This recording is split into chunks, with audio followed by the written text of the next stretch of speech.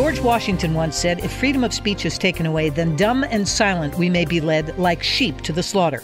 He would be shocked to see how freedom of speech is being threatened today. Here to unpack present-day issues from a biblical perspective is Janet Parshall. The United Nations has declared war on free speech. This international body was formed initially to work for peace in areas of the world where conflicts exist, as well as provide humanitarian aid. But they've evolved into a group of unelected global elites who think they know what's best for the planet.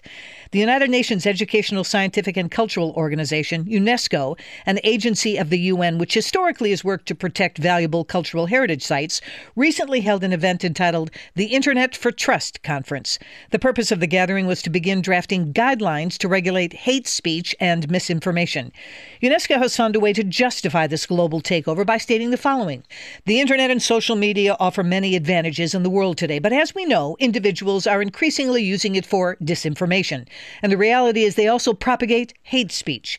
UNESCO's global mandate includes the promotion of the free circulation of ideas through words and images. UNESCO has therefore decided to develop, through multi-stakeholder consultations, principles for regulation of digital platform guidelines whose aim is to support the development and implementation of regulation procedures to guarantee freedom of expression and access to information while managing illegal contents and any contents that can be so harmful to democracy and respect for human rights. That's not the job of UNESCO, but of each sovereign nation. For example, the UN slammed the U.S. Supreme Court decision to overturn Roe v. Wade and believes that abortion is a universal human right. If someone posts what happens during an abortion, would the UN categorize that as misinformation?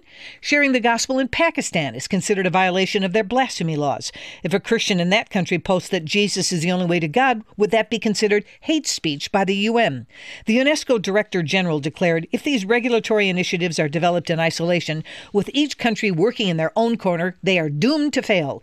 Information disruption is by definition a global problem, so our reflections must take place at the global scale. And the agency emphasizes its opposition to sovereign countries taking individual actions they deemed appropriate to address the existence of speech online. The UN needs to clean up its own house. They have a track record of being virulently anti-Israel. They have failed to act in multiple global conflicts, from the Kashmir dispute to the aggression of Russia. They give legitimacy to terrible regimes like Iran and China and North Korea. It's time for the UN to either police themselves or disband altogether. The last thing the U.S. needs is a global nanny telling us what is and isn't protected free speech. We will not go like sheep to the slaughter.